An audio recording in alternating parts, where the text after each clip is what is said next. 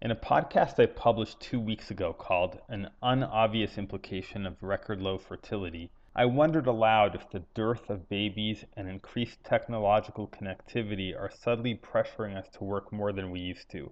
Interestingly, today I came across a Bain and Company report called Labor 2030, the collision of demographics, automation, and inequality, that seemed to confirm, or at least echo, my fear that your phone will drag you back to work in your later years. I exaggerate slightly, but the upshot of the report is that the US and other advanced economies, just over a decade from now, will face a demographic bust as profound and opposite as the baby boom that swelled the ranks of the workforce and boosted GDP. You might think that for all the possible downsides, a baby bust that shrinks the workforce might at least have the one benefit of increasing workers' pay because of the shortage of labor. But unfortunately, that is not what Bain foresees. To the contrary, automation could eventually eliminate up to 50% of all current jobs, and 80% of all workers in the coming decades will be affected by job stagnation, displacement, or a combination of the two. But robots can't do everything, and some workers will be needed,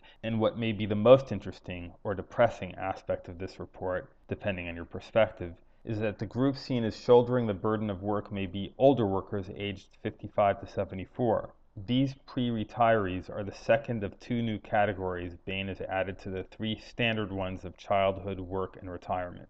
The other new category it calls second adolescents, of 18 to 29-year-olds. While this group is said not to have joined economic adulthood, mainly because of the higher cost of college enrollment, delayed work, and lack of skills, pre-retirees not only have skills and work experience, but their numbers are swelling. I quote, "In the coming decade, the population of those aged 65 and older will grow faster than the working age population in OECD countries for the first time in history, leading to overall dependency ratios falling below 1 to 1 in some markets. Labor force growth will slow to a crawl in the US, while Western Europe will experience outright shrinkage."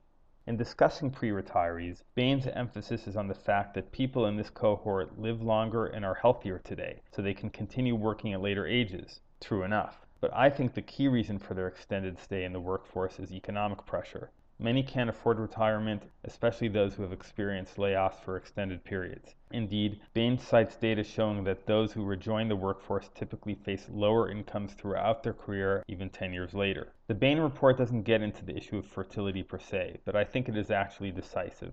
A shrunken labor force, even supplemented by robots, means a meaner, higher pressure work world, which is why when the notification bell chimes on your phone, it chimes for thee. This is Seeking Alpha's Gil Weinrich.